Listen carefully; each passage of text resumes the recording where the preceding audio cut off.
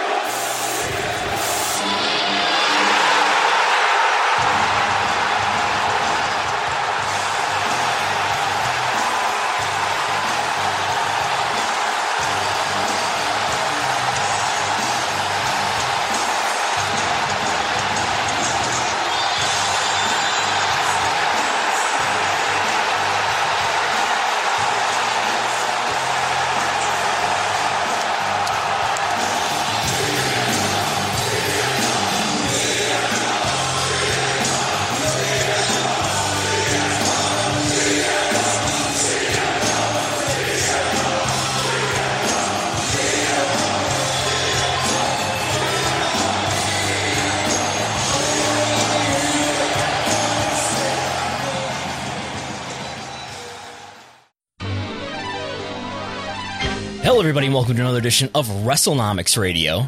I'm Brandon Thurston, broadcasting on demand from Buffalo, New York, where today is Sunday, August the 22nd, 2021. And today on the program, we have a lot to talk about. CM Punk is back in professional wrestling. It was SummerSlam weekend. SummerSlam attendance, AEW Rampage rating. We don't have it yet, but we have some clues about what it might be. All the other effects that the buzz around CM Punk has caused.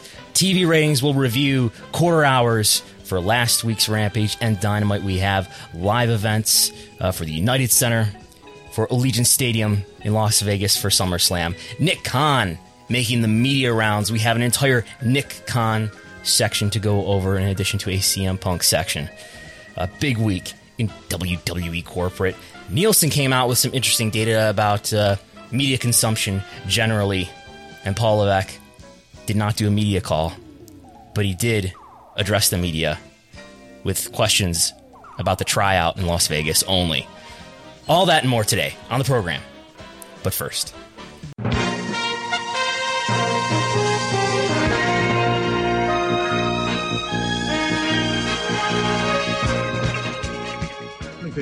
people talk about the shifting of what it is. It never really shifted, right? So if you go back and you look at the hiring process, not hiring process of a television show, hiring process of who we were looking to train and make WWE superstars, right? Long term. If you go back and you look at that, it hasn't shifted. It's been the same process. When it comes down to it, CM Punk was not as good or as over as a John Cena. Wasn't as good or as over and moved the needle like The Rock. It just was what it was. And you guys do have sometimes there is competition for WWE, sometimes there isn't. When I was writing about it, Turner had something called the WCW. Now there's something called the AEW. Do you have a sense of who is watching AEW versus WWE? We had an earnings call a couple weeks ago, and I referenced the recent Reed Hastings line about sleep is our competition. So I look at it like this. August 13th, 2005, I left professional wrestling. August 20th, 2021,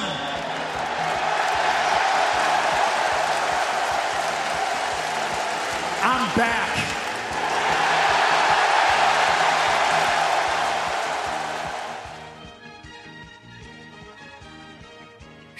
And now, joining us from my immediate south. You know, I screwed up the cardinal directions last week.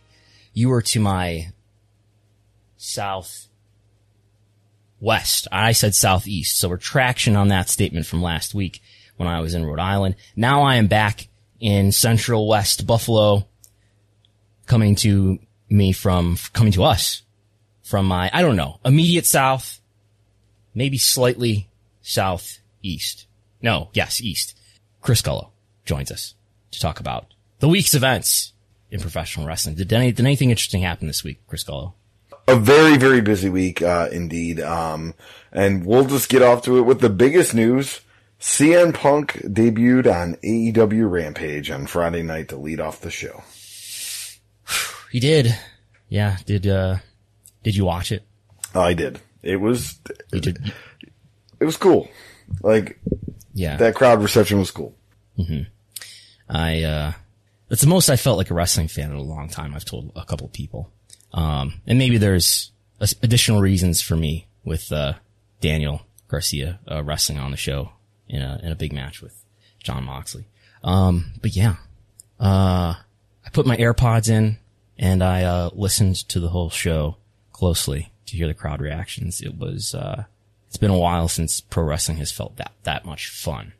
I think there's a lot to unpack as far as CM Punk being a symbol for, and the Voice of Wrestling flagship may have talked about this quite a bit, but CM Punk being a symbol for a lot of the discontent that wrestling fans have felt, especially in the time between now and when he left WWE in early 2014. So much has happened, and it's been like really a whole era that his exit and return to pro wrestling or whatever, however you want to term it, as you just heard the clip there with him saying he's back in professional wrestling. But anyway, it sort of bookends this era of professional wrestling that began in 2014, the beginning of the network era, and this other era here where AEW continues to do some really interesting stuff, and the story of the business of pro wrestling, the most interesting story to me, and I think to a lot of people, judging by what our audience reacts to here,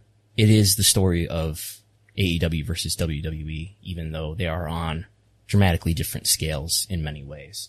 I think what Punk meant as a symbol to people is, you know, the frustration that fans felt, secondarily all of the sort of, I'm hesitant to say like injustices, might sound a little strong, but a lot of the unfairnesses and, the issues that W has with workers' rights, if you will, in terms of the classification of wrestlers as independent contractors, some of the medical treatment that he had that he was unhappy with. I really feel if you go back and watch or listen to the Art of Wrestling podcast that he did I remember where I was when that came out, on Thanksgiving Day. I was doing the turkey trot in Buffalo. I did the turkey trot as I listened to it in, November 2014. And it's really just an amazing highlight reel of all of the issues and complaints that, fans and wrestlers have and would more so publicly have in the years to come. And I think part of the reason why there's an additional interest in the AEW versus WWE story, the fan discontent. A lot of fans feeling unsatisfied with the WWE core product. But also at the same time, WWE has made more and more money while putting out a product that many people feel is worse and worse. And it's insane to a lot of people that WWE can put out this product that makes them more and more money over time. And I occasionally have people who, when I dare to have, an opinion about the WWE product, which I think is ultimately important to our topic when we discuss the business of pro wrestling, the quality of your product matters. And people will tell me, well, if you think it's so bad, look at your spreadsheets, pal. They're making more and more money. So what are you talking about? And the reason why WWE is making more and more money is largely for external reasons. As we'll get into here, there's some internal things happening on the corporate side that, people like Nick Khan are doing to help WWE make incrementally more revenue. And he's facilitating good media deals for the company and already has, but that's despite the quality of WWE's content, not because of it. And WWE's media deals, I believe, would be even more valuable if the quality of their content was better, which I think it easily can be. And it's quite a contrast to watch, if you watched, as I suspect many people who are listening did, if you watched AEW Rampage on Friday night, and then you sampled the epic WWE SummerSlam the following night, it's quite a contrast. We won't get into that here, but there are other podcasts for that. I think it's a big difference.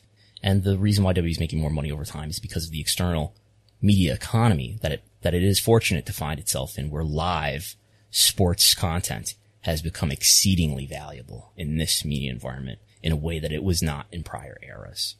And WWE is still popular enough, in fairness to them. They are still popular enough to justify those fees, but I think those fees could be much higher.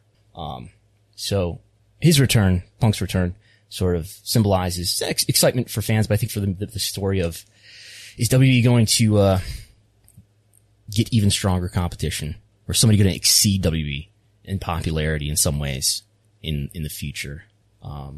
It feels like we're getting closer to that time, and you've got in many ways a spiritual leader like CM Punk coming back to join the opposing team. So one thing I want to mention, I have a huge rant here to go on, but feel free to interrupt me if you have any comments, Gallo. One thing I want to mention is great example of some of the issues that some fans have with WWE, but it's also an example of why Wrestlenomics matters. I want to talk about for a moment the WWE SummerSlam attendance, right? So the number is announced 51,326 people. They put out a press release to commemorate this as well. WrestleTix shows 45,690 tickets distributed. So that's a difference of somewhere around over 5,000 there. For what it's worth, yeah, I know a lot of other sports leagues and live event promoters exaggerate their attendance too. And nobody cares about when the NFL exaggerates their attendance, or college football exaggerates their attendance, or the NBA, or the Pope, for that matter, exaggerates their attendance. But it matters to at least some wrestling fans, probably particularly the kinds of wrestling fans that listen to a podcast about the economics of professional wrestling. Because I think it's the only objective facts that we have to measure wrestling with. The wins and losses are predetermined, and often they're just based on the subjective opinion or whims of one person. And it's the only thing that we have to measure. I think this is why the interest in the ratings was not what it is now in 2018, when the only real big TV shows on cable TV were Raw and SmackDown, or broadcast for that matter. There wasn't anything on broadcast. Impact was wandering around somewhere on the Pursuit channel. And there was a little interest in TV ratings, and now there's interest because people want to check the scoreboard. They want to see how close is it getting. So that stuff matters more to wrestling fans who are used to being basically lied to and, having their intelligence insulted anyway. Perfect example, last night, you've got a promoted Sasha Banks versus Bianca Belair match, promoted right up to the last moment. They're running the video package to hype this match that they know is not going to happen. But, they think it's within their creative license to continue to do that. And, we're not going to get in. I don't think we need to get into the choices to return Becky Lynch in the way they did. But, that's a whole nother issue. But the WWE doesn't feel like it needs to be honest or forthcoming, or you could have said, we don't know, if Sasha Banks is going to be able to make it. They could have said that on Friday on SmackDown. But, there's this sort of, I think there's really this historical legacy of the tendency to not be honest because that's what you've always done, and that's the truth. We can't tell them the truth, The mystery opponent. This is why real quick, the mystery opponent buzz probably would have done maybe even better business if they said on Friday Sasha Banks won't be there, but she'll have mystery opponent. Most people probably would have speculated Becky Lynch, but I think that would have drove more discussion on social media and probably more intrigue and interest And look, if they just didn't know whether or not she was going to be cleared in time or whatever, who knows what's going on with her or what her reason was that she couldn't be there. We don't know. But they could have said she's questionable for the spot. And if she's not there, though, we have an opponent in place for whatever, you know. But, this is just one example. That's a small one among a lot of others about why, yeah, WWE is this great, resurging business brand, but it's not a good consumer brand. I like to hit on these 3 points that your brand is determined by the quality of your products and services, the communication effectiveness and timeliness, that you're able to communicate from your company to your customers, and the leadership, and talent's behavior. And, the communication is the issue here on this one. Yeah. Better ad rates, but, you know, they don't, do a great job, making wrestling fans feel like they can trust this company. But anyway, so there's those things. I think we talk about next we don't know. We are recording on Sunday. We don't know what the Rampage number is. The final rating will come out Monday afternoon. Dave Meltzer has gone on his, we can pull this slide out here and I'll jump back to the ones I'm skipping ahead of. Dave Meltzer has reported on Wrestling Observer Newsletter or Wrestling Observer Radio this morning that Rampage, why don't you read what he reported here according to, one Trevor Dame on Twitter. All right. Dave on Wrestling Observer Radio. The Rampage rating based on the top 10 markets looks exceptional.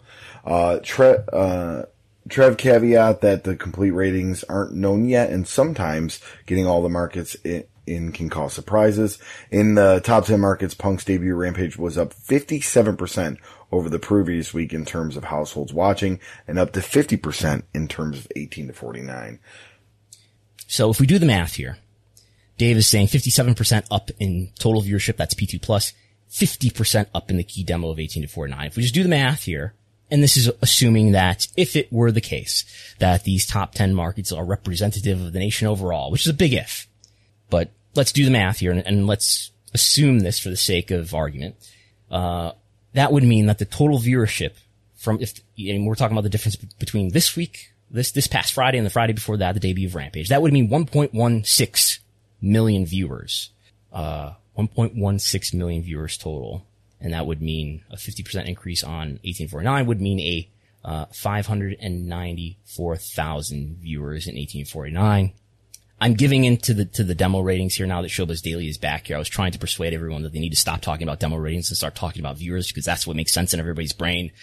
But Showbuzz is back, and I even had one prominent person in the business ask me for the demo rating after I gave them the viewer count in 18 to 49.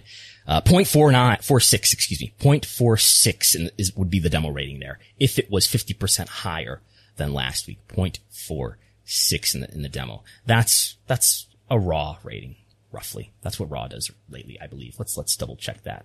If the spreadsheet will react quickly. There's my scroller. If we scroll to the bottom of our Wrestlenomics viewership spreadsheet that you can get access to through Patreon, patreon.com/Wrestlenomics, or just $5 a month, along with my reports just about every weekday, the ratings reports and other stuff. 0.55 Raw did last week, so it's a little bit below what Raw is doing lately. When's the last time Raw? We had this record low on July 5th where they did 0.41. Week after that, the last week in the Thunderdome, they did 0.43. But they have been doing better than that ever since. So this would be just below what Raw is doing lately. If this is the case, we'll find out on Monday. Come to think of it, I should probably do a live stream or something on Monday because I'm sure there's going to be hysteria in reaction to this number, especially if it's this high. If it's over 1 million, I want to talk about too. I have these notes here because this tidbit from Dave just came out this morning. And what I had here was, let's talk about what the different ranges of the result would be. Like if it was less than 800,000, that would be a disappointment. That means it would be no higher than week 1 of Rampage. But if it's in the 800,000s, okay, that's normal. That's within what I was expecting. Cause if we go here, I did some math here and, I'm like, well, I think the baseline for Rampage is probably about 20% lower than what they did in week 1. So that would put it at just under 600,000 viewers total, about half in the demo. So to get from that theoretical baseline to 1 million viewers, you got to be up nearly 70%. And that just, there isn't a lot of mathematical precedent for that. That's not something that happens really. Cause I've got what I like to do is take the mean of the prior 4 weeks for a given episode and compare it, to the viewership for that episode. And there's like one case where AEW did a 70% increase versus the median of the prior 4 weeks. And that's when, on July 30th, they just returned to the normal time slot. So an external factor, not an internal factor having something to do with the content of the show. And then on April 14th, they were up 67% in total viewership. That was the first episode after the end of the Wednesday Night War, where they were up again 67%. Not 70 though.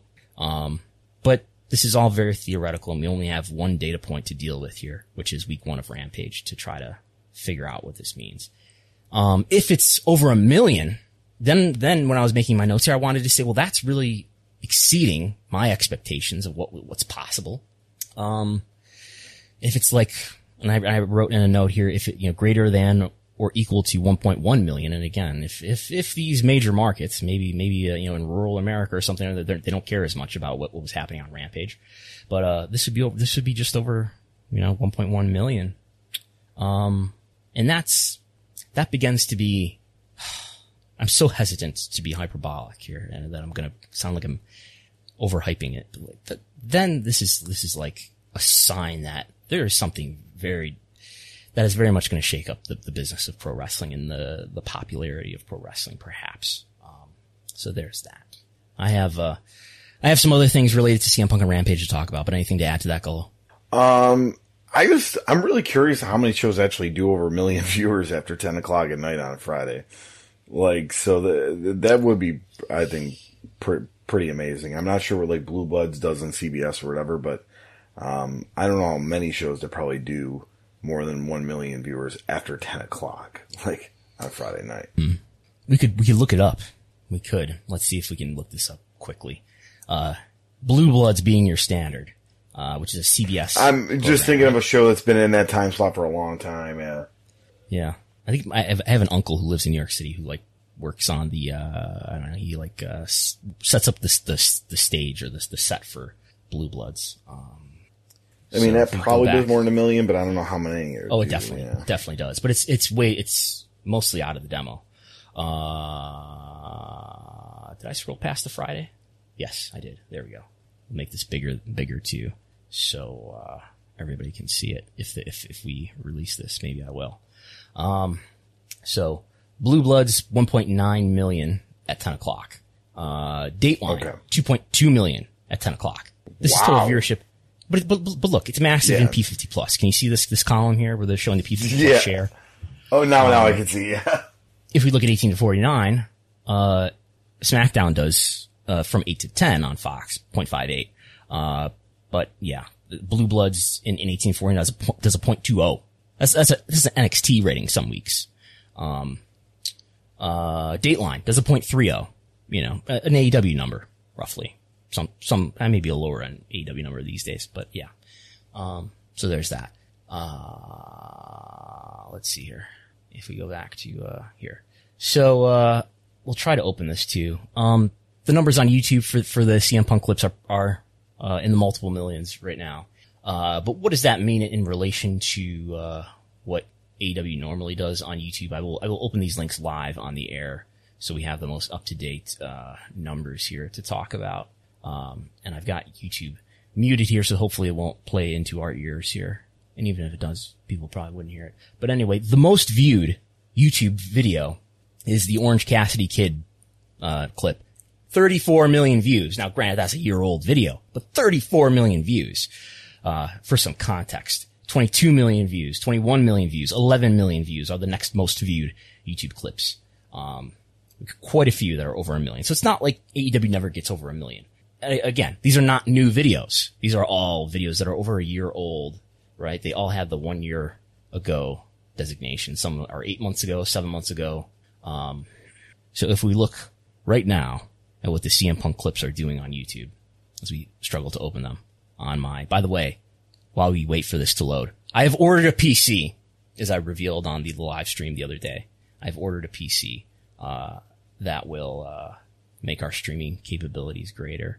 4.4 million views for the entrance, and for the other one, most of the PC is here, but I can't really start to assemble it until the case and I think the motherboard is here, but I can't really start to assemble it just yet. And we'll have to see if I know what I'm doing. 3.8 million views on maybe this is the end. Maybe this is the promo, I guess. So it's in two parts. It's the entrance, they go to commercial break, and they come back, and then he speaks on the microphone. So again, what is it? 3.8 million views and 4.4 million views. I wish we could look at all AEW video views within the first 7 days of the life of that video and compare this. That would be harder to find that data, though, without having access to AEW's YouTube analytics or something. So there's that. So that seems strong, but we don't have a great deal of context to put that in. The Google web search, though, for whatever it's worth, and let's talk about the United States here, but I looked at the worldwide too, and it was similar. There's a similar discrepancy. Last week, the first episode of Rampage, the Google web search related to AEW, and I think we talked about this last week, right? It was higher, the volume for AEW web search was higher on Friday than it was on Wednesday, even though Rampage was a more highly viewed show. But it was the debut, so if that was going to happen, that's not a shock that would happen for Rampage on its debut. It was 1.7x over what it was on Wednesday. Okay, so just under doubling the Wednesday volume of web search. This Friday compared to this past Wednesday, 5.6x last I checked here. So that's a huge difference. And, as I've said this on Twitter, I shared these line charts from Google Trends. I don't know what this means in terms of a rating, but it's encouraging. It's at least, it makes you feel that, well, it's not the case that last week anybody who was going to be interested in seeing CM Punk return already was watching Rampage. There would be no additional viewers there to capture. And these hints that we get from the top 10 markets that Dave is reporting, that's encouraging. We'll see what happens. We'll see on Monday afternoon, 4 p.m. Eastern. Sometimes I get it a few minutes earlier. Scooping Showbuzz Daily. A couple other business notes from that. Pro Wrestling Tees, most t-shirts sold in 24 hours. The CM Punk debut tee. So much that they crashed his website again, and I mean, they got it back up quickly, and then, the ice cream bars, which I want to talk about, so, for some reason, the curiosity of me wanted to know more information about these ice cream bars. Where did they come from? How much were they? Cause that's, I'm guessing that they bought around 15,000. And that's a huge amount for a distribution order. I could not find the wholesale price, but I found the place where they bought them, and it's pretty cool ice cream bar. And it's actually like an ice cream shop in Chicago, which you can currently go buy the CM Punk ice cream bar if you were in Chicago or visiting Chicago for $5.75 a piece. Now, at retail, and I know they didn't pay retail, they paid wholesale, but at retail, they gave out $86,250 worth of ice cream bars. My estimate. Yeah, very small potato numbers, but. That's not too bad. Yeah.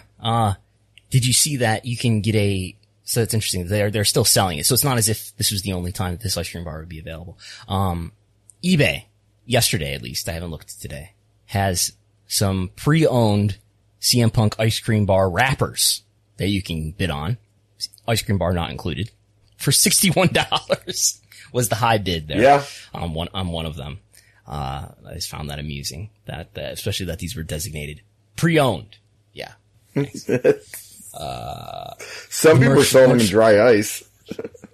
Really? They're actually selling. Yeah. But how did they get in, but it probably already melted though, right? It probably didn't keep fake. Yeah. And by the way, the place selling them, it's just for pickup or in store only for $5.75 at Pretty Cool Ice Cream Bar in Chicago. Let's see here. Yeah, I know I saw. While you're looking that up, the merch lines were really long by all accounts, to go get CM Punk's new t-shirt that he was wearing. Yeah, I was told merch sales were stupendous, for whatever that means. But I imagine it was I imagine there was a high venue merch per capita. Usually for WWE pre-pandemic, it was $10 to $12 per head, when WWE was fully touring in North America. I would imagine it's quite a bit higher than that, for this occasion. Do you have something else there? Trying to find this, here we go. Unopened, in the freezer, dry ice, $1,000. $1,000. Somebody's selling one that's still intact. Some are selling them unwrapped but melted for about $80. Unwrapped. And wait. And the unwrapped but melted. What is it, like in a Tupperware container? What are we talking about here? This is unopened CM Punk ice cream bar, new unwrapped AEW ice cream bar, but this one mentions nothing about it being shipped on dry ice or being still intact, where the other one said it would be still intact. So yes, I'm assuming this is an $80 melted ice cream bar. Wrestling merchandise, it's at an all-time high. Yes. Okay. I think that's Rampage for now. We could quickly go over some of the ratings that we have. I've discussed this on YouTube already. On Thursday evening, I did another live TV ratings talk on the Wrestlenomics YouTube, and we would really appreciate it if you subscribe to Wrestlenomics on YouTube. Check those out. I'll probably, as I was saying, maybe I'll do one Monday evening. But yeah, here's the Gullo Report. All right, yeah. So we'll just talk about the Friday, August 13th SmackDown. That did a little over 2 million, 2.084 million with a 0.58, and the 18 to 49. Compare that to Raw from this week on August 16th.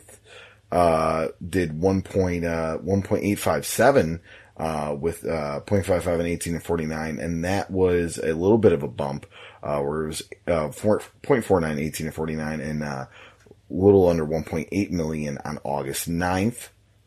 NXT, the go home show for TakeOver, 654,000 with a 0.15 and 1849. That was down from 750,000, but and a 0.19 and 18 to 49. So the buzz of being back in the USA after 2 weeks, suggesting that the first that the previous week was sort of a rubberneck effect of I think related to the news of NXT turmoil, that people had NXT more top of mind and checked out the show that night.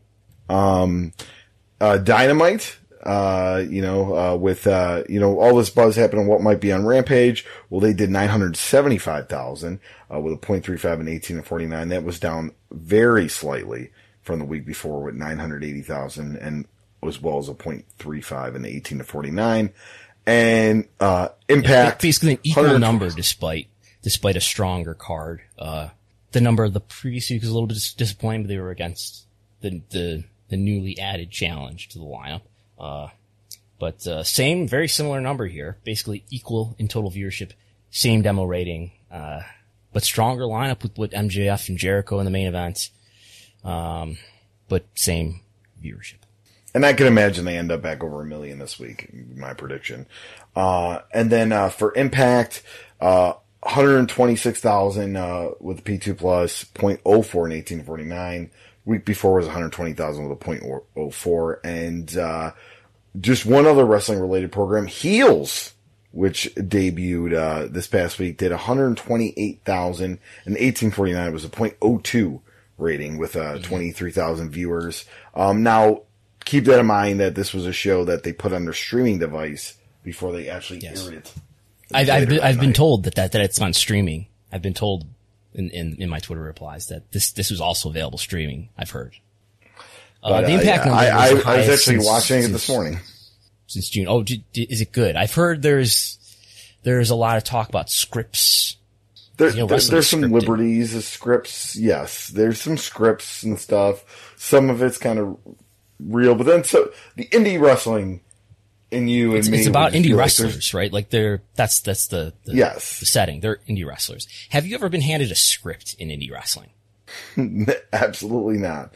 By the way, he runs a weekly Sunday night wrestling show. Clearly there's not an athletic commission he's dealing with. They're in Georgia, right? Yes, yeah. Yeah. But yeah, you're going back to Impact. I'm sorry to get you out there. Impact was just slightly over what it was last week, but this happened to be the highest one. Highest viewership since June. Maybe Christian driving some interest here, who won the Impact title, on the first Rampage. Yeah, let's think a little bit about Dynamite this week. Yeah, I agree. Over 1 million. Does it do better than whatever, let's say Rampage really is, 1.1 million and change. Does it do better than that? There's so much I feel like I don't know here, and I did want to talk about the degree to which I don't really know what kind of draw. I've grown to hate that term because I don't know. Because you get so many people who are obviously just fans of such and such wrestler, and they want to talk about how such and such wrestler is a draw, or the same thing in the negative. Have you listened to the Between the Sheets Patreon thing about the Summer of Punk 2011? Yeah. And they go over it, and I brought this up in the live stream on Thursday that, if you look at the Raw ratings in summer of 2011, they don't really react to the pipe bomb promo or to the Money in the Bank event in any abnormal positive way. It's pretty lukewarm results in the Raw ratings. So it's not as if, this thing that people remember very fondly and remember as one of these exciting historic moments in pro wrestling over the last 10 years. That was 10 years ago too, by the way. 10 years ago! Yep. Can you believe that? It was the era of Pawn Stars killing it in the ring. That's, yes, Chris Ellner fond of reminding us. Pawn Stars was on top. So it's not like this had immediate positive business results, at least in terms of a TV rating. I'm sure Punk did well in merchandise, but yeah, you don't see the evidence in the TV rating. So what's going to happen now, 10 years later? Is CM Punk this big draw now? Was he not before? And I feel like CM Punk is such a black box to me in terms of trying to assess his economic contributions to a wrestling product, like AEW. I think he'll have, for whatever TV rating effect he has, I think he'll have at least an equal, if not greater effect on things like, pay-per-view buys in terms of, now granted, it's gotta be couched in the right way, and I guess he's gonna wrestle Darby Allin. But I think you get even more out of the passionate fan in terms of, drawing people in to watch for free. Maybe one thing, and if you want to argue that, well, the casual fans care this much and the hardcore fans care that much, well, then maybe the hardcore fans, maybe they'll pay $50, more so than the general audience is willing to tune in to a wrestling show. But I think something that I never hear really talked about, and I think this is an increasingly relevant phenomenon in wrestling, as wrestling becomes not just about personality. I think let's say, think about Bruno Sammartino. When was Bruno's prime? The 60s? Am I getting that right? Yeah, I would say 60s and 70s, but 60s. And, if we brought, and then they did bring Bruno back in the 80s, and he was, he did some feuds with Randy Savage, I think.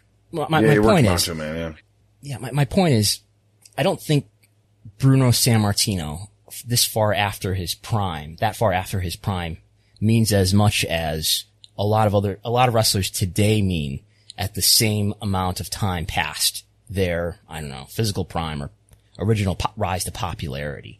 Because the 80s, for example, and I feel that maybe Bruno's not the best example. Maybe like Lou Thesz is a better example. I don't know. But we didn't have in the 80s all this access to media. We didn't have endless wrestling video libraries available to us. We had what was available in the 80s. I don't even know. We were barely alive. We might have had Blockbuster, right? You might have had a video store that you could find a very limited selection of wrestling tape. You got access to whatever you got access to on your TV. There was obviously no internet and so forth.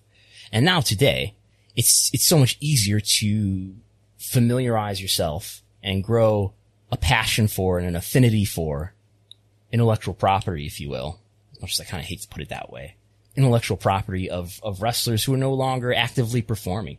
So I think another example of this is take Shawn Michaels in the mid-90s, 1996. WWE's not doing great financially in 1996. Shawn Michaels is the champion. He's relatively popular in the WF. He's respected by fans as a great performer.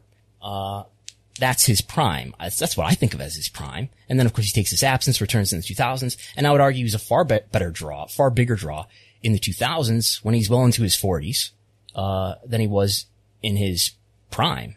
Because you got all of these people who used to be kids in the mid 90s, let's say. They're adults. They've got spending power now. They're willing to go to WrestleMania and spend a couple $100 or more on a WrestleMania ticket to see him wrestle The Undertaker, for example. Because as time goes on, this nostalgia grows. Our ability to access media has exploded, and we're more able to. I think about all these remakes that are made for movies. You know, that's different because we're not talking about an athlete here, but like they're going to remake Superman and Batman movies forever. You know, and it's almost as if as time goes on here, no matter how many times they remake these movies, they do bigger and bigger box offices. Who knows? God, who knows what the future of theater going is going to be? I know, but up to this point, I think that's been the case. The Star Wars, all these franchises that are decades old, and they seem to do better business over time. I think there's some similar effect for wrestling, which is a good thing for wrestling, and also a problem for wrestling, because then it tempts you to just go with the pat hand, and especially if you're kind of discomforted by these kids today and these millennials who are kind of trepidatious, it tempts you to, say, all right, I'll give this kid a chance, and then give him a fake chance for 4 or 6 months, and then just go back to what makes you comfortable, and to not really invest in new talent. And new talent has always been the thing that has been associated with the biggest explosions in wrestling business. Whether that was Hulk Hogan in the 80s, Steve Austin and The Rock in the 90s, Antonio Inoki, Giant Baba in the 70s, the Three Musketeers in New Japan in the 90s, Okada in the 2010s. I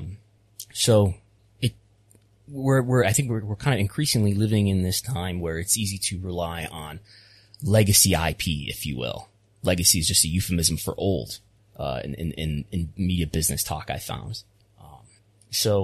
And this is where maybe in some ways there's an important difference between what AEW has at its disposal and WWE has at its disposal. WWE is the company with the multi-decade legacy IP in their access.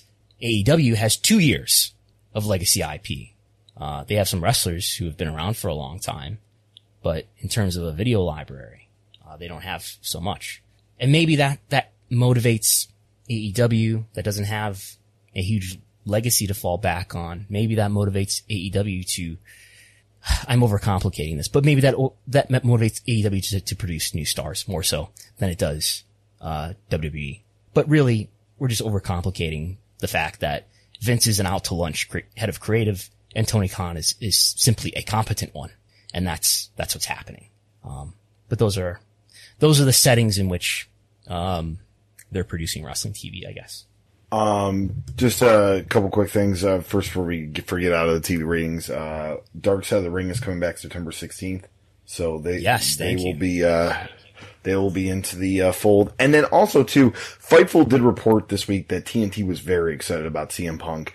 And I'm assuming that's also other opportunities, as he is a pretty established actor now at this point, especially in the horror and thriller movie circuit. Possibly some crossover there. With Warner Media, with him being on that type of series, or I don't know if they still do ratings are great, but what about Synergy? Yeah. So Synergy indeed. Yeah. Okay. The SmackDown number on Friday, we don't know. I'm not going to venture to guess. There was more NFL preseason programming preempting SmackDown. Not in as many markets as last week. We've only got Fox preempting in, it looks like, Baltimore, Washington, Louisville, and Lexington. We had a lot more markets the previous week, but the prelims. There was more Saturday games. That's why there are more Saturday games. There's more yeah, but go ahead, sir. Okay. The prelim rating, which I've learned, this is what we have to call it. Not fast affiliate. No one knows what that means, even though maybe that's the more technical terminology. Not overnight, because there's no reason that anybody thinks that overnight doesn't mean accurate, right?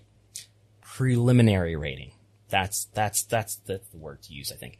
But the preliminary rating would indicate that from 8 to 10, Fox was being watched by 2.2 million viewers, which would be a pretty big rating for SmackDown.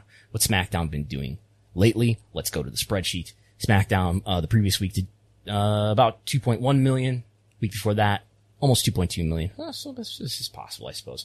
2.0 million, 2.1 million. So, I don't know. I know a lot of people have the theory that, people turn their TVs on Friday night, before 10 o'clock and were thinking about wrestling and decided to turn on Fox to see what SmackDown was up to. I did that, but sometimes I do turn on SmackDown regardless, against my own, happiness and interest.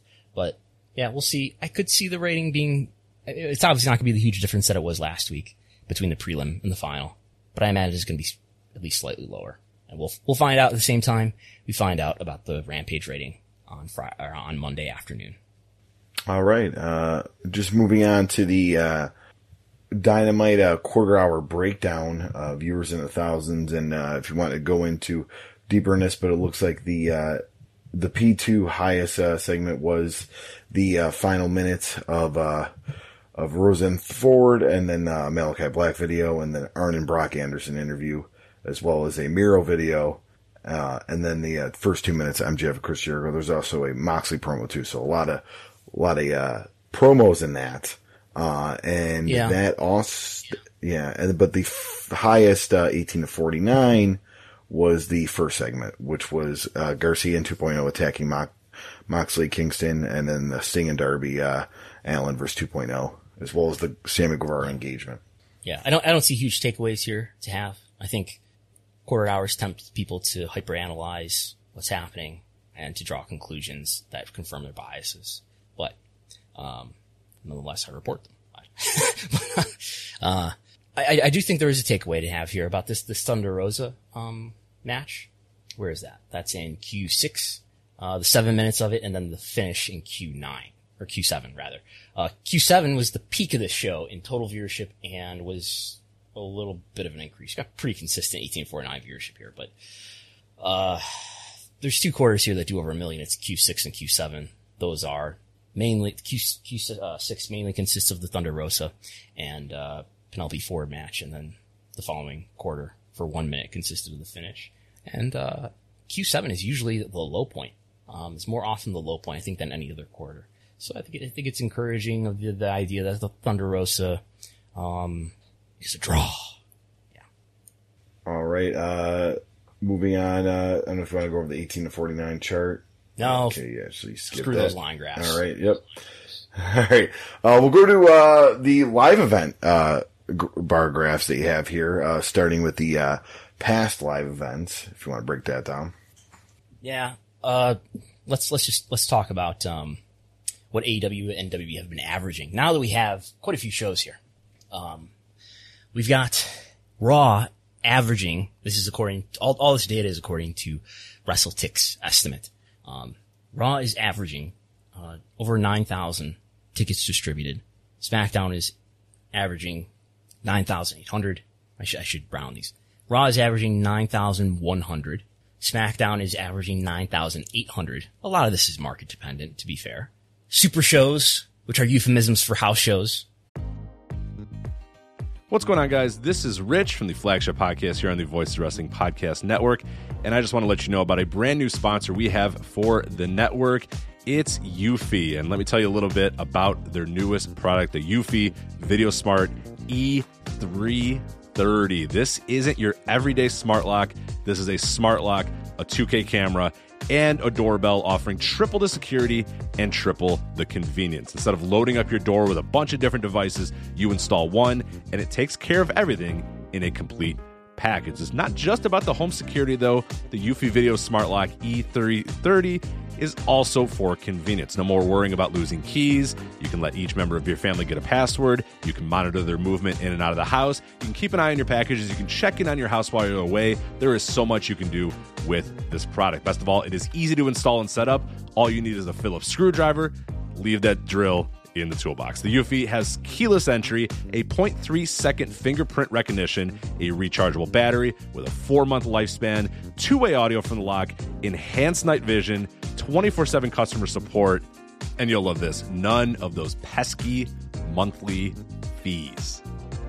Eufy sent me a Smart Lock 330, and I've loved it so far. It allows me peace of mind when I'm at work or when I'm away on one of my patented vacations. Plus, it helps me keep track of deliveries to the house, saves me a trip back to the car if I just need to run in for something and I forgot my keys, and the two-way audio system works well for those unwanted guests at my front door. No, I do not need new siding or windows or a roof.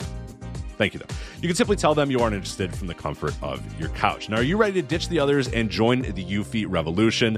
Of course you are. Get started today by searching Eufy Video Lock on your search engine of choice. That's EUFY Video Lock, or visit eufyofficial.com/video lock to see how you can finally, once and for all, gain complete control of your door. Once again, that's EUFY Video Lock, eufyofficial.com/video lock. And we thank them for sponsoring the Voice of Wrestling Podcast Network. Say goodbye to your credit card rewards. Greedy corporate mega stores, led by Walmart and Target, are pushing for a law in Congress to take away your hard-earned cash back and travel points to line their pockets. The Durbin-Marshall credit card bill would enact harmful credit card routing mandates that would end credit card rewards as we know it. If you love your credit card rewards, tell your lawmakers, hands off my rewards. Tell them to oppose the Durbin-Marshall credit card bill. Is averaging 6,500, which is pretty good. That's definitely on the high end. And where we are now, we are still in the era of pent-up demand, apparently. And Dynamite at this moment is averaging about 4,000 even, just under that. 4,000. Rampage, we only got 2 examples of Rampage, and those happen to average to 10,000. So, total tickets distributed between the two: WWE, 166,000. AEW at less than a third of that, with 55,000. So there's that. We can talk about the WrestleTix did put this little table together. The most highly attended AEW shows up to this point in the company's history. Number 1 is now the United Center, Chicago, August 20th, this past Friday, with 14,376, which edges out the attendance for Washington. This is the debut of Dynamite with 14,129.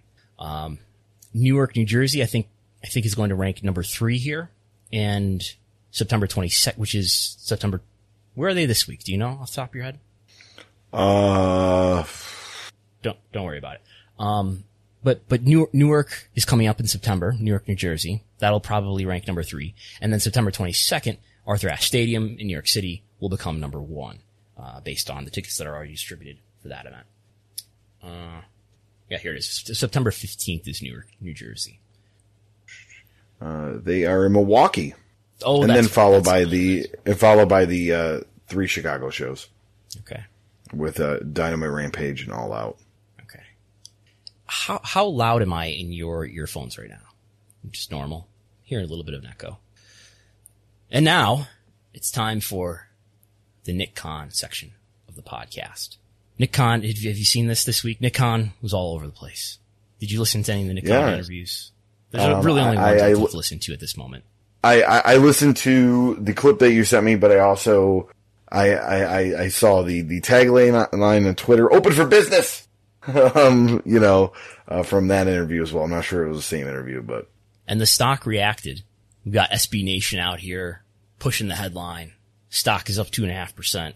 S&P 500 just barely above even because Nick Khan said open for business. And I think he did an interview with Peter Kafka for Recode Media, which I'm going to brag is a podcast that I already listened to. But I don't always listen to it as soon as it comes out. So it had been like a day since that podcast had published, and somehow I had not seen on Twitter or the internet that podcast was out there. Missed it by a whole day, but I have listened to it in its entirety.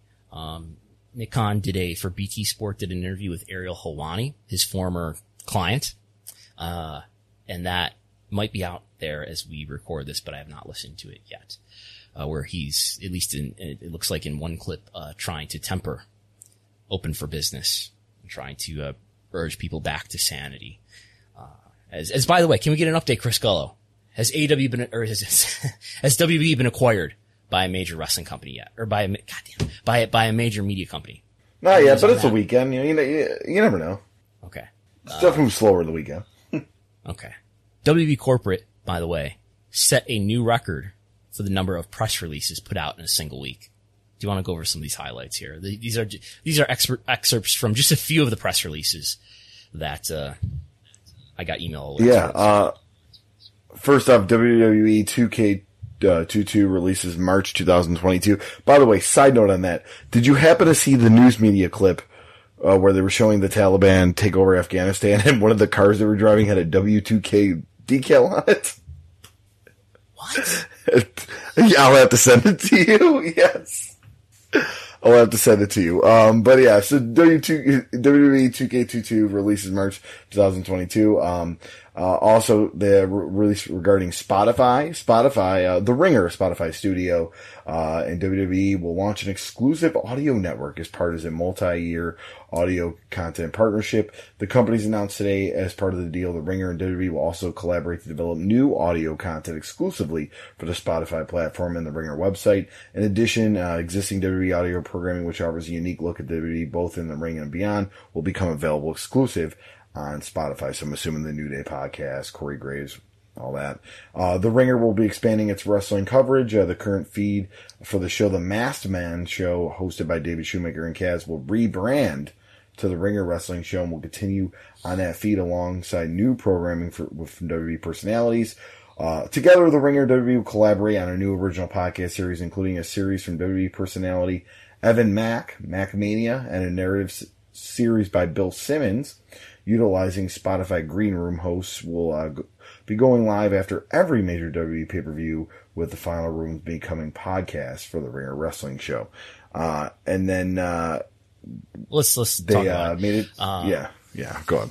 So I don't have any idea how much this is worth. And by the way, I heard some cynicism and misunderstanding here that this would be a deal that WWE is paying Spotify for the exposure or something, which I'm almost certain is not what's happening here.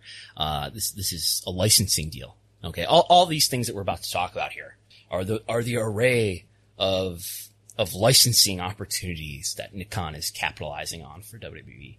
How much they are all worth, probably what stock analysts call incremental revenue, small increases compared to same year prior, or same period prior year.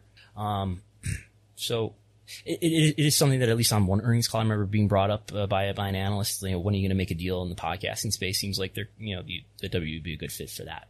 So not a huge surprise that they would do this. And they're probably getting something for it.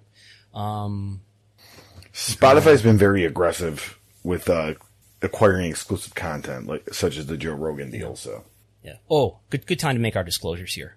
I have Spotify shares. You have WWE shares. I do. I no longer have WWE shares. You're out. I'm out. Sell? I bought more. I bought more Dogecoin. Probably a week and a half ago. When you were really putting over how valuable WWE is as a company, was that when you sold them? Remember that? Remember that when you were like, man, this company is great. You'll have to find the audio clips for that.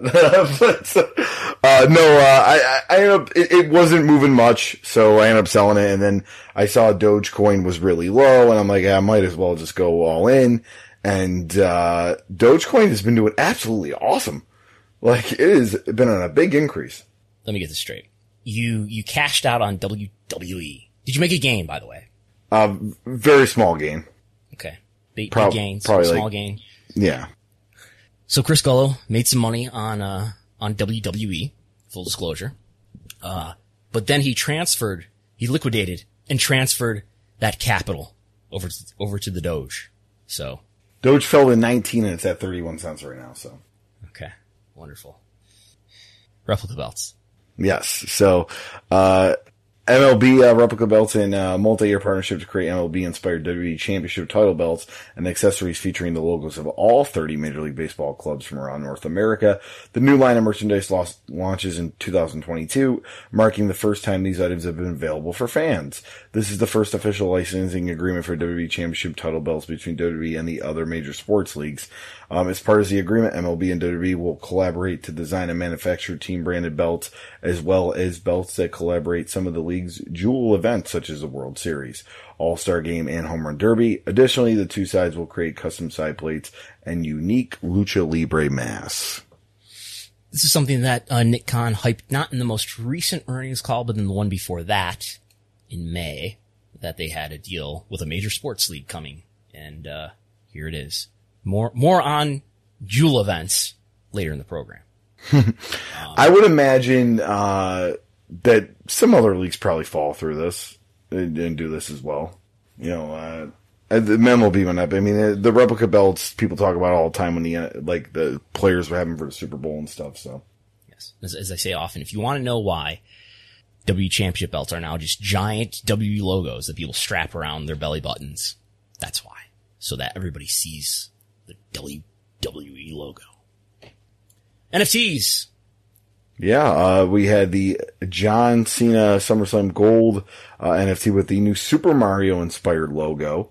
That was going at 1,000. And then we had the John Cena SummerSlam 21 Platinum. This title belt looked like almost a spinner title NFT. That was at 21,000, and that auction ended. But we still have you could still buy one of the limited edition SummerSlam 2021 John Cena digital cards. So, these, you can still get a John Cena NFT for $1,000. I know they put a lot of, bells and whistles on this, like tickets and whatnot. But yeah, the single item one, $21,000. They decided to go with this offering of, the limited edition and the one item, as opposed to there were the Undertaker NFTs at WrestleMania. There were 3 different. I think there was a gold, silver, platinum, or something like that. Bronze. Maybe there were 4. So this is a more limited offering. And NFTs seem to have cooled off, which I should have looked this up beforehand. But what was the inventory to begin with on these John Cena limited edition items that there's still 454 items left of? So not selling out, maybe reflective of NFTs not being as much of a craze anymore. All right. We will, move on. Just have a couple highlights of the week. We already talked about the NFTs, but, the article from Sportico, if you want to get into that. John Wall Street from Sportico did an article, where he had some comments from Nick Khan, basically hyping up all these things that we're talking about here in terms of what WWE has done to improve their product licensing line, which is, a line that they make usually well over $40 million of revenue in a given year. I think Nick Khan was hyping to John Wall Street that, this is a quarter, or this is a line of revenue that has really grown. And if you compare this to, Q2 2019, non-pandemic, it's up 20%. And I do buy the idea that a lot of that may have to do with things that Nick Khan is doing in terms of monetizing, IP in different ways that have not, been happening before for WWE. So, I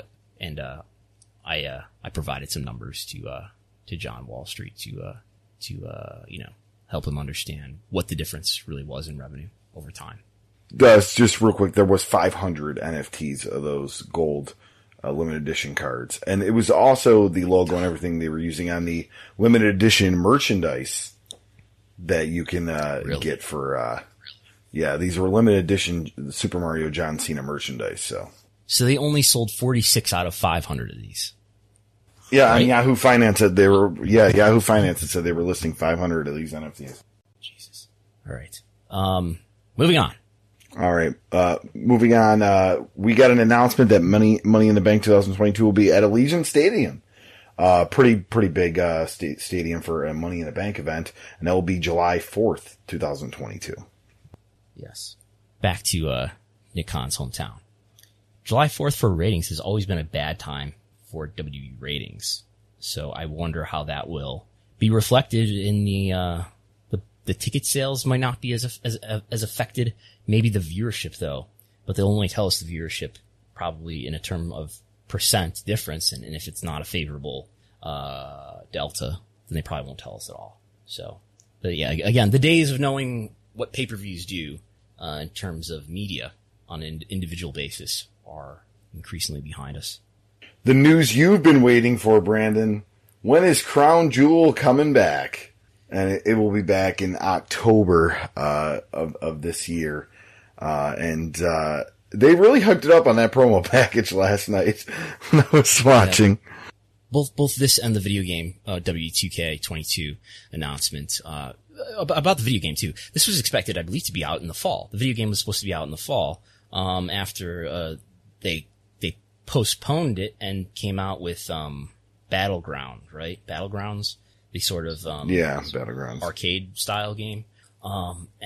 So pushing this all the way back to the early spring, to March, is interesting. And that's going to affect W revenues. Usually WWE gets, I think in Q3 and Q4, probably both from the release and the timing of the release being a few months before the holidays.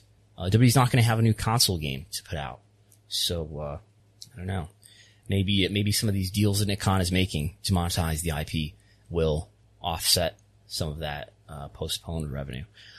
Crown Jewel, Chris Gold, how much does WWE make from the Kingdom of Saudi Arabia every time they go to Saudi Arabia?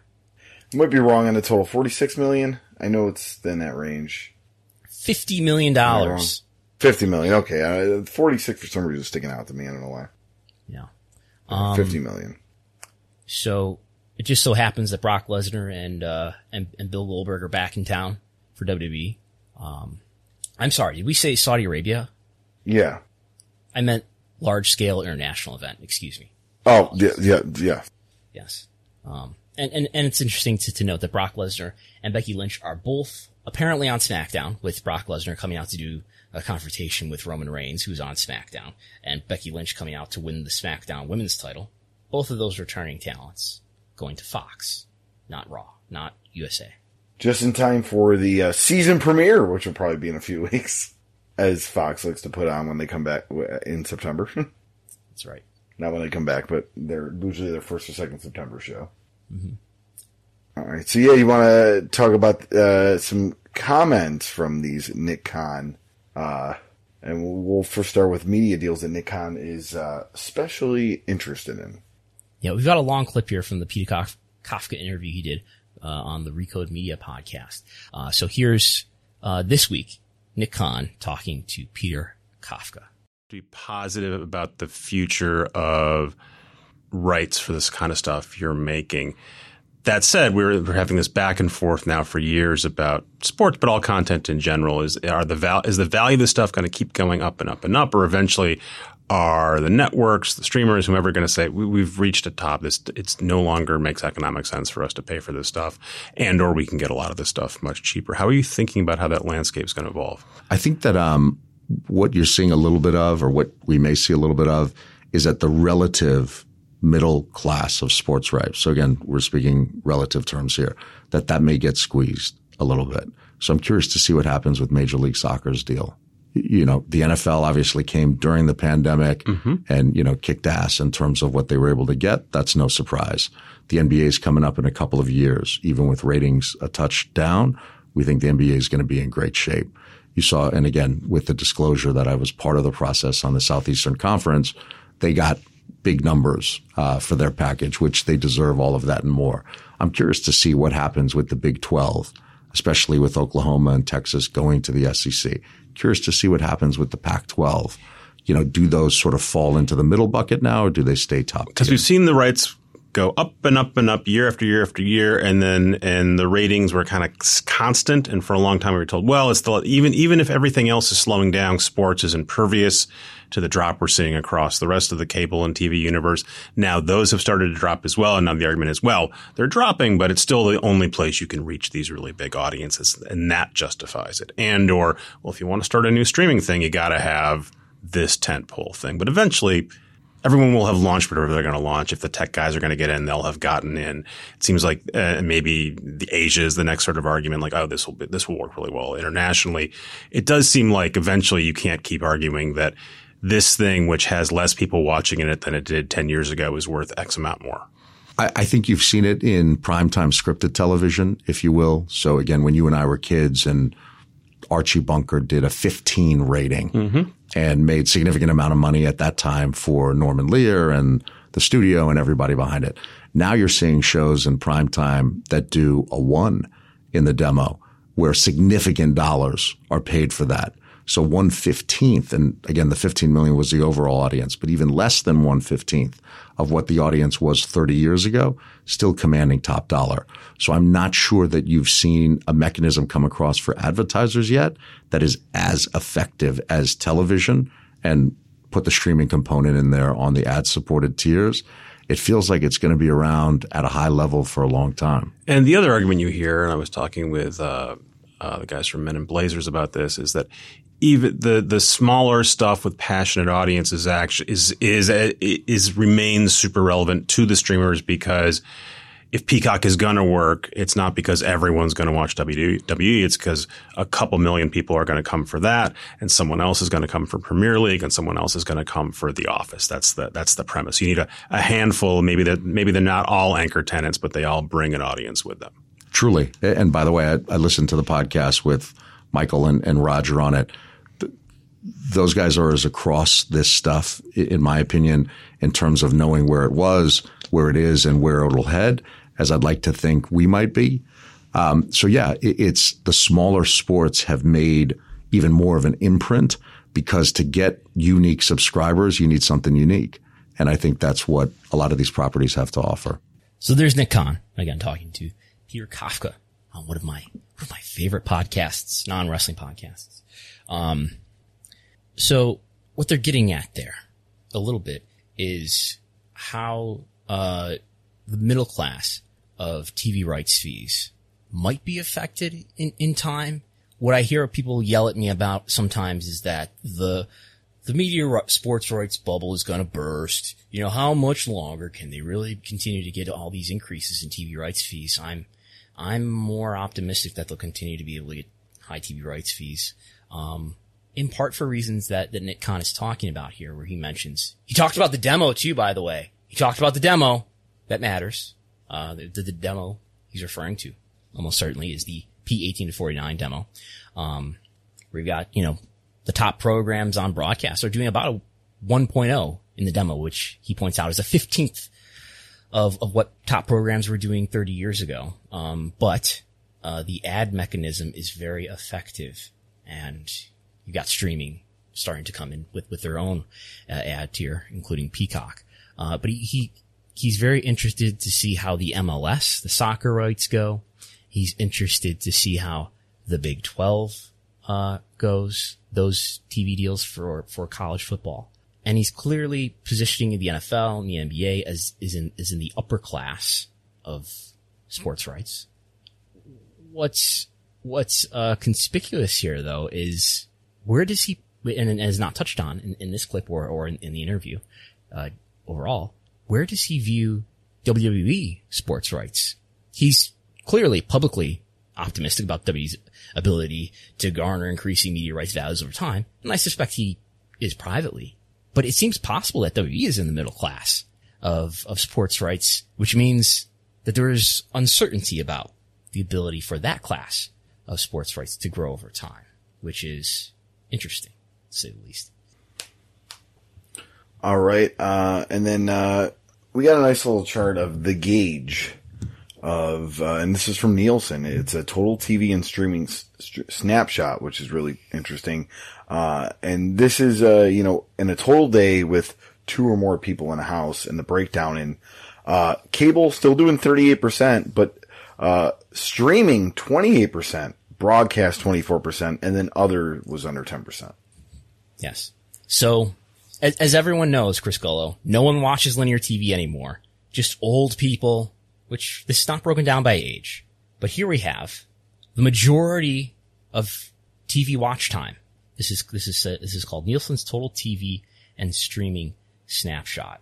So I think this means not just television set watching, but this would, I read, to include mobile devices and tablets as well, and laptops and computers, etc. Yet here we have what's 24 plus 38%.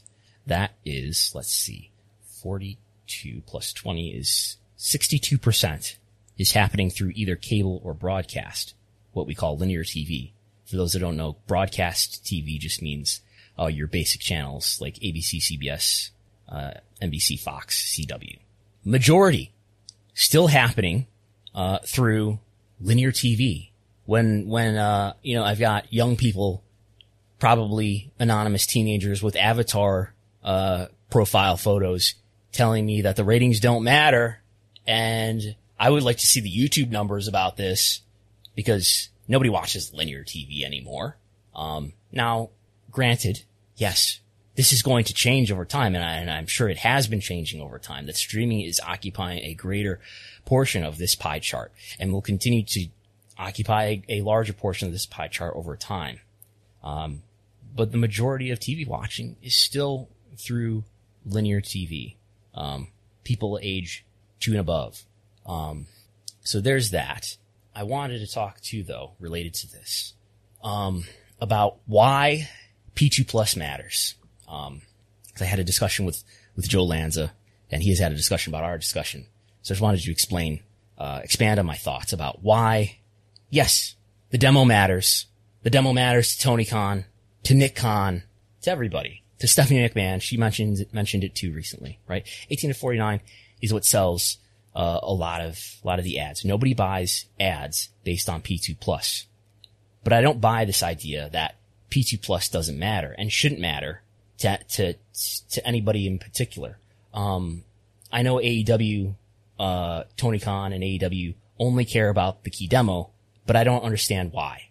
P2 Plus, Chris Gallo, do you have cable? I do not. What do you have? Do you have just streaming services? Streaming services, and I may or may not use someone's cable login to log into networks' streaming services. Okay, I'm going to call the FBI, but anyway, a lot of people, 80 million people in this country, still subscribe to cable and satellite. That's declining, but that's 80 million people. And if there's anybody listening here who has a cable subscription, you know that that's not cheap. And you know the customer service is probably terrible. And there's terrible communication about what the different offerings are, and it's difficult to get out of your bill or your contract or whatever, because it's not in their interest to make this easy and free of friction for you. They want you to not think about changing your plan, trimming it down, or canceling it, because these cable businesses or satellite businesses, in the case of DirecTV and Dish Network, are very profitable businesses. They're businesses that are gradually declining, but they're profitable businesses. Netflix is a profitable business. You know, it's not a profitable business. Peacock. It is a profitable business. Xfinity, Comcast. So when we talk about the advertising, and this relates to the key demo, right? Nobody buys an ad based on the P2 Plus rating. Absolutely. People buy ads based on the demo ratings of 18 to 49 or some other demo. That's nice for a cable network. Cable networks make money through selling ads that air during their programs. You know where cable networks make more of their money, though? You know where they make the most of the majority of their money? Not through ads, through carriage fees that they charge cable systems like DirecTV and Dish Network and Spectrum and Comcast Xfinity. TNT charges those carriers to carry Turner networks. That makes up the majority of the revenue. That makes up about 2/3 of the revenue. You know what makes about 1/3 of their revenue? Ads. You know what's supporting this profitable system? People, everybody over the age of 2 that lives in a household that uses a linear TV subscription. You know what the most popular video service is in the United States? It's not Netflix, it's not Hulu, it's not Disney Plus, it's not HBO Max, it's not YouTube. It's the linear TV bundle that people pay not $9.99 a month for, that people pay, upwards of $100 a month in some cases for, depending on what your tier is and what your package is. And I know there's internet bundled in there and phone, etc. But this is a huge business, and it's a profitable business. It is a declining business, and that's why all of these media companies are scrambling to get a streaming service to catch the shrinking profits that they're still making off of cable TV. They need a lifeboat to transfer these declining profits from. But let's talk about P50 Plus. Even though, yeah, there's these P50 Plus people that, and, you know, tons of them watch Raw and NXT and Blue Bloods and God knows what else, Fox News, and their ad eyeballs are not worth nearly as much as people in 18 to 49. That's true. But you know what people over the age of 50, how they also contribute to TV? They pay their cable bills every month. Okay. And if they're over the age of 50, what's the life expectancy in this country? It's about 78, right? They're not going to die within the term of, most of them are not going to die in the term of a wrestling contract, a wrestling TV contract, which is 4 years in the case of AEW with the option, and it's 5 years in the case of WWE. So this idea that one should only care about the demo, I don't understand. And, if total viewership doesn't matter, then sure, I guess I can understand why the wrestling companies, for example, or the NFL would talk about P2 Plus because that's the bigger number than 18 to 49, even though perhaps I would tend to agree that the 18 to 49 is more valuable. But what I don't understand and don't agree with is the notion that P2 Plus just doesn't matter. It's the bigger number to offer in PR. But then you still got media journalists like John Oran from the Sports Business Journal who talk about total viewership far more often than they talk about 18 to 49. They talk about 18 to 49 sometimes too, but they talk about total viewership as well. Why does WWE put P2 Plus in their key performance indicator slides? Their P18 to 49 is far more exceptional in the greater landscape of television viewing. Yet they put P2 Plus in their slides. If AEW wants to only ever negotiate in the United States with Turner, and if Turner truly just totally dismisses P2 Plus, let's assume that that's true, and that they only care about what happens for viewers between the ages of 18 to 49, great. But I don't know that that's the strategy of every other TV network in the United States.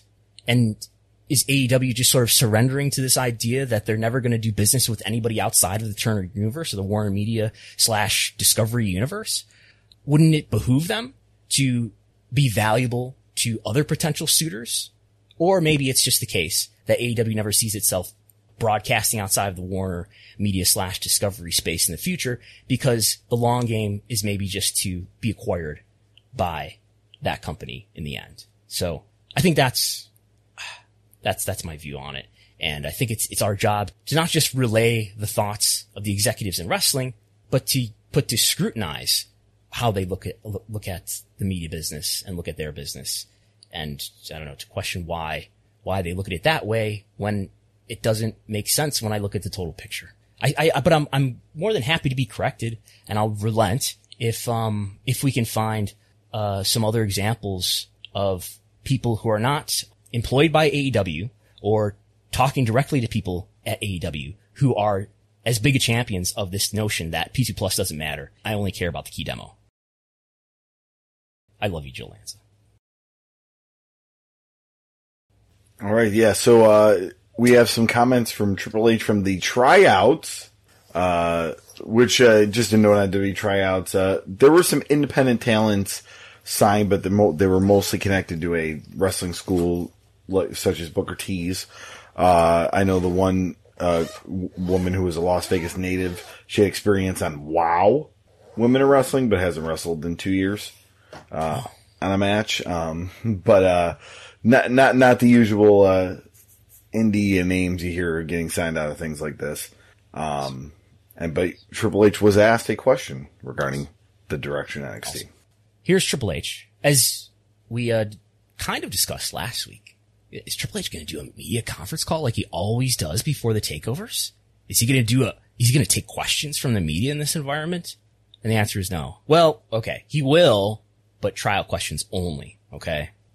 So here's Triple H, talking in Las Vegas to the wrestling media about the tryout. And this clip comes from Ariel Helwani. I don't know who's asking the question though. We don't hear the question, but he's talking about, he seems to be alluding to the idea that there's been news reports out there about how the developmental philosophy in WWE is changing. We've heard reports that Vince wrote a memo or something to somebody saying no more midgets, and he wants tall people and young people, and as opposed to maybe people on the indies or something. So here's Triple H seeming to address that. Funny thing, people talk about the shifting of what it is. It never really shifted. Right? So if you go back and you look at the hiring process, not hiring process of a television show, hiring process of who we were looking to train and make WWE superstars, right? Long term. If you go back and you look at that, it hasn't shifted. It's been the same process. I don't negate anybody, right? And from a standpoint of like, well, I wrestled some independent stuff. Well, all right, you're out. That's not a factor to me. So there's Triple H Paul Levesque, saying nothing's different here. Everything's the same. There's nothing different. This reminds me of this one time when I was, it was the late 90s, and my friend and I were big wrestling fans, and I went over to his house, and I was probably 13, 12, something like that, and it's probably like 98, right? So wrestling is getting pretty popular, and his mom was leaving to go somewhere and was leaving us home alone, and she told us that we were not allowed to wrestle each other in the living room, which we clearly wanted to do and had done in the past or something. So as soon as she left, we started to throw each other around with our version of professional wrestling in the living room. She saw this commotion from the car as she was pulling out of the driveway, pulled back in, stormed back in the house, and screamed her head off at us. And we were like, no, we weren't doing anything. There's nothing different here. We weren't doing anything. That's what this clip reminds me of. What I think you understand too, it's not just people are questioning the direction of, obviously what they're going for signings, but just let's look at tonight, for example.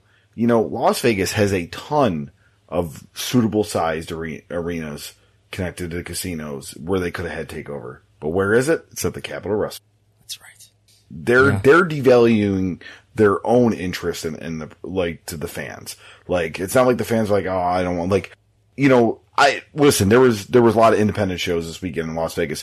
I'm sure you would have garnered a pretty good crowd for Adam Cole versus Kyle O'Reilly. Yeah. It's interesting, the lack of any attempt at doing a live event, beyond the Performance Center. Well, by the way, I think it was maybe it was the Observer that reported that the relationship with Full Sail is over. So they're not even doing that. But you can see the cost savings. Why pay to be at Full Sail when you can just run it out of the PC and you already have the overhead on the PC anyway. But yeah, unless they just think that these events that they would run, whether it's a takeover event or even sort of the national tour, I understand they don't. I've heard people say they can't do the Florida loop because the idea that the Delta variant is out here and there's so many unvaccinated people in Florida. But whatever the case, you would think that, and those Florida loop events are probably not profitable. I think they're more likely to not be profitable because those are very small audiences of just a few hundred, right? But I wonder why not attempt to do the house shows on a national tour like they used to do. And maybe those wouldn't be very profitable either. But even that, so let's take it to a third level here, as you're saying here, Gullo. Why not try to do a takeover? We've got over 45,000 people in Allegiant Stadium for this show. Maybe the idea that you wouldn't get that many because it's a Sunday instead of the Saturday before, and people are more likely to leave because the big event has already happened. But you're in a city with so many suitable sized venues, 5,000 seat arenas and stuff like that. You're in a lot. You could have did something. It's almost that. As if they don't want it to succeed anymore. Yeah, they're devaluing interest. They are devaluing interest in their product, on purpose. It almost seems like. Mm-hmm. And then I've noticed. I don't know if you.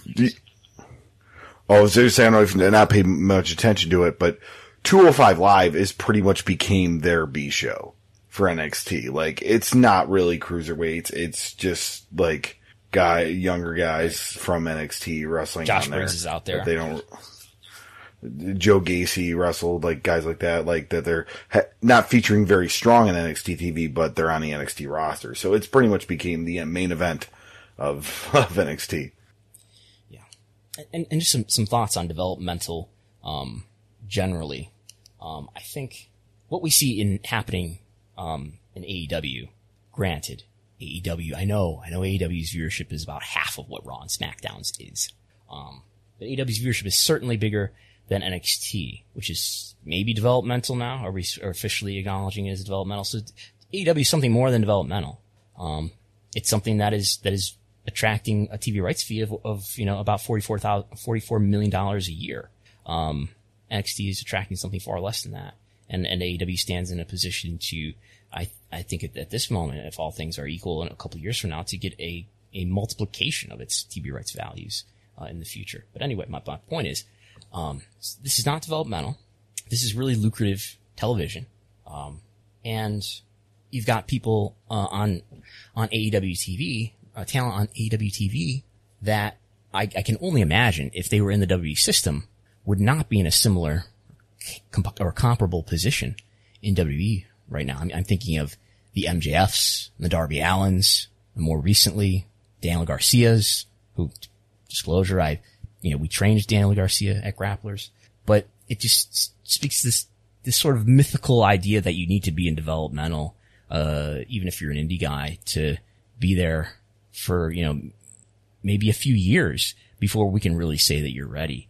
And it just slows down the process, I think, of star development, in that you're going to have this person sit down here in developmental because you think you think they're not prepared or something. It doesn't make sense to me. Besides the fact that you've got somebody who doesn't know how to evaluate talent very well at the top anyway, who's probably going to squander them, especially if they're not very tall. It's such an expose of WWE developmental that we're seeing before our eyes in just the TV that AEW is putting out. I believe that the indies in Japan and Mexico and the whole non-WWE industry, which is free of any internal cost to any wrestling company, by the way, is a better developmental system than the one WWE spends millions of dollars to uphold. You can put Division I athletes, or you can put non-Division I athletes like MJF and Darby Allin and Daniel Garcia on TV without having them do compound movements in $1 million facility, or, housing them for 2 to 5 years before they move up to the main roster. It's like the whole notion that, WWE developmental, it proves to be more about reinforcing, I think in effect, more about reinforcing a hierarchy, and more about reinforcing their supposed unquestionable wisdom and their sort of holding their nose arrogance about, the indies that comes from the incumbent class of executives and legendary veterans. It's more about that than it is about preparing wrestlers to truly become stars that draw money, brother. When they're just going to take that talent and, graduate them up to a creative environment that's not going to know how to evaluate them well or tell sensible long-term stories that are going to be in the best interest of cultivating their star power anyway. So yeah. All right. With that, hey, it's SummerSlam happened, and can you get everything on WWE that WWE Network had on Peacock? I don't think so. Yeah, let's see. This might break our test stream here. But there is a Twitter account, somebody running a Twitter account that has been keeping an Excel spreadsheet that I will display on the screen. And we are at, as of, I think this is yesterday. So yesterday was SummerSlam. 92% of the titles that were on the standalone WWE network are now on Peacock. Most of what's missing are the hidden gems. There's basically no hidden gems on there. There's, as of yesterday, 1 episode of SmackDown missing out of the 1,100 episodes of SmackDown. What else is missing? There are some things in the originals category that are missing. 80% of that is there. But 10,282 titles out of 11,125 have made it to Peacock. Most of it is there, including a lot of the territorial stuff. But some of it is not. All right. And then, did we touch on last week that report surfacing that a couple years ago that WWE did try to buy CMLL? I can't remember if we touched on that last week or not. I don't know. We probably, because I know it was out there last week. I know they talked about it last week at Figure 4 Weekly. Was that an It was just due to the arena. I think it was Figure. Yeah. I think it was kind of rehashing what Dave brought up in 2019, but, let's see here. I know they mentioned it in Figure 4 Weekly, and that got a little bit of traction, but this hasn't happened in a couple of years. Is there still a Figure 4 Weekly? Well, it's just Figure 4 Weekly online. Newsletter? I'm not sure. It says it's credit to figure4weeklyonline.com. But while not known, there were a few talks a few years back, of WWE buying CMLL. WWE wanted to run Mexico with the idea it could get the cream of the crop talent in Mexico and then groom some of them for the U.S. market. The belief was that if they owned CMLL and got all the top talent, that AAA wouldn't be able to keep its talent and they would have the best of both. Where the deal fell apart was CMLL to sell. They wanted selling the arenas as part of the deal, and WWE didn't want to own so many older arenas. WWE did not want to own Arena Mexico and Arena Coliseo. Yeah. Buildings too, but yeah. It was something Dave originally reported a couple of years back, but I found it interesting that they just came down the pike recently. Remember Nick Khan said in his interview. Yeah. In the interview we did with Colin Cowherd, where he mentions that they're interested in expanding into Mexico. Not that they want to acquire either of the two companies, alluding to AAA and CMLL.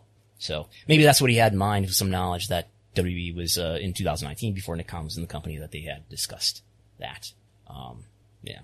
All right. Any other final news and notes? Nope. I think this is going to be the longest episode we've ever done. Yes.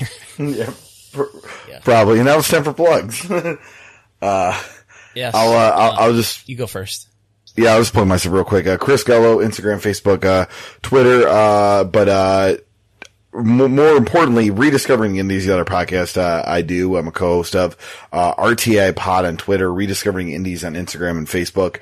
We are launching a brand new episode on Wednesday. We're breaking down the history of the NWA title and a lot of NWA ownership news from 2007 to 2017. Now, this is going to be a multi-parter, much like the XPWs were. So this first part covers a lot of fun stuff, though. The end of the relationship with TNA, what happened, why it dissolved. We cover the NWA getting a TV deal with Colors TV on the Dish Network. We cover NWA launching their own Mexican promotion to compete with AAA and CMLL NWA Mexico, as well as the very weird relationship with Ring of Honor when using their champion on the shows. And then we also cover the Phillips Arena show that only drew 2,000 people. And the Phillips Arena is huge. So we cover that and so much more in just a first part, which will definitely be a multi-part. We haven't even gotten to Bob to Bruce Starp goodness yet. So yeah, that comes out this Wednesday, Rediscovering the Indies. Okay, you can go to Wrestlenomics.com for resources and articles. You can go to Patreon.com/Wrestlenomics, where for just $5 a month you can get my TV ratings reports every weekday, as well as access to the Wrestlenomics viewership spreadsheet, as well as other things that are sprinkled about for our subscribers for just $5 a month. You are already listening to this podcast, so thank you. You can follow me on Twitter at Wrestlenomics or at Brandon Thurston. I have given Chris Gullo access to the Instagram for Wrestlenomics. I've got to give him some more images to post there. You can follow us on Instagram at Wrestlenomics. I think that's it. I'll probably do a stream Monday evening, which you might be listening to this before then, so you can check that out on YouTube. We'd like you to subscribe to the Wrestlenomics channel on YouTube. So I think that's all for this week. Thank you for listening. Thank you to our subscribers for subscribing. We will talk to you next time. I'm Brandon Thurston. I'm Chris Gullo. We'll talk to you next time. Bye.